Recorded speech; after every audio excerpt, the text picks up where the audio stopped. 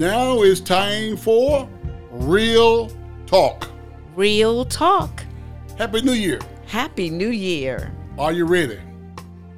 It's going to be a rough New Year, so let's get ready. Let's get ready. 2024. The future of today's Republican Party.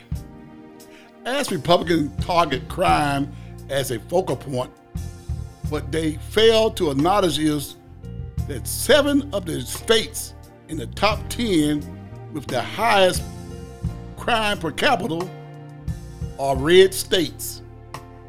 They would have you believe that an assault on the Capitol of the United States and the officers that were beaten in an attempt to protect it was simply an act that your eyes shouldn't believe and not a crime at all. You had an opportunity to demonstrate your support for law enforcement in the days after January 6th. Instead, they turned their backs on those officers. And again, when top secret government documents were taken without proper authorization, the party of Lincoln one more time provided cover for the ex-president and attacked another branch of law enforcement, the FBI. I guess laws are only enforceable as long as they get to dictate what those laws are. Sound familiar, doesn't it? You better get ready. The practice of dodging, deceiving, and confusing has become an art form from the once respected conservative party of America. We have watched some of our closest friends, families, and acquaintances fall victim to the lies and whim of a self-centered, egotistic character. His lies have led to the demise of not only a respected political party, but also personal character of people, chosen by the people to have honor, courage, and dedication to Americans. We have watched how they have supported this character even after he inspired an attack on this very government, simply because the word defeat is not in his vocabulary. After 60 American courts threw out his false claims of voter fraud, he continued his lies and falsehood, challenging the fabric of American democracy.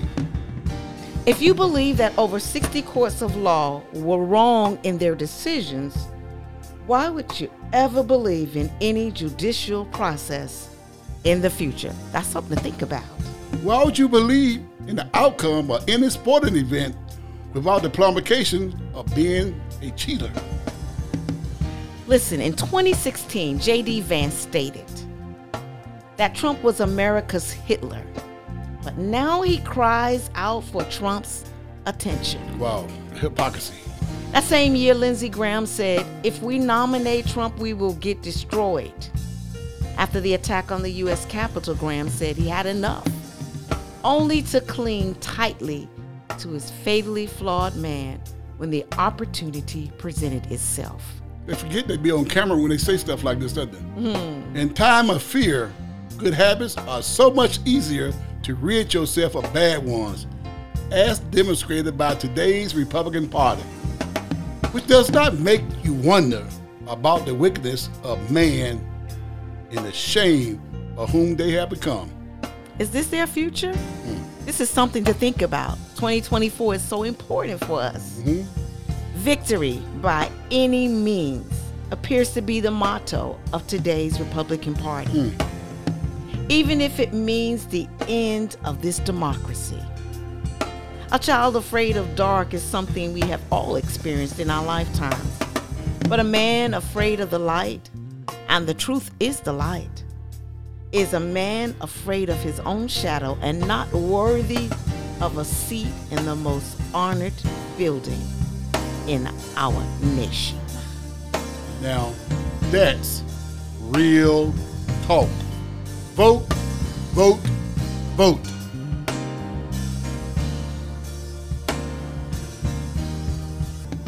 Be sure to listen to us on the K-Way Digital Broadcast app, KWAYDB, and guess what? It is free. Yes, it is. And online at www.kwaygospel.com. And we're also on Spotify, Apple Podcasts, and Podbean Podcasts. So please don't miss your blessings.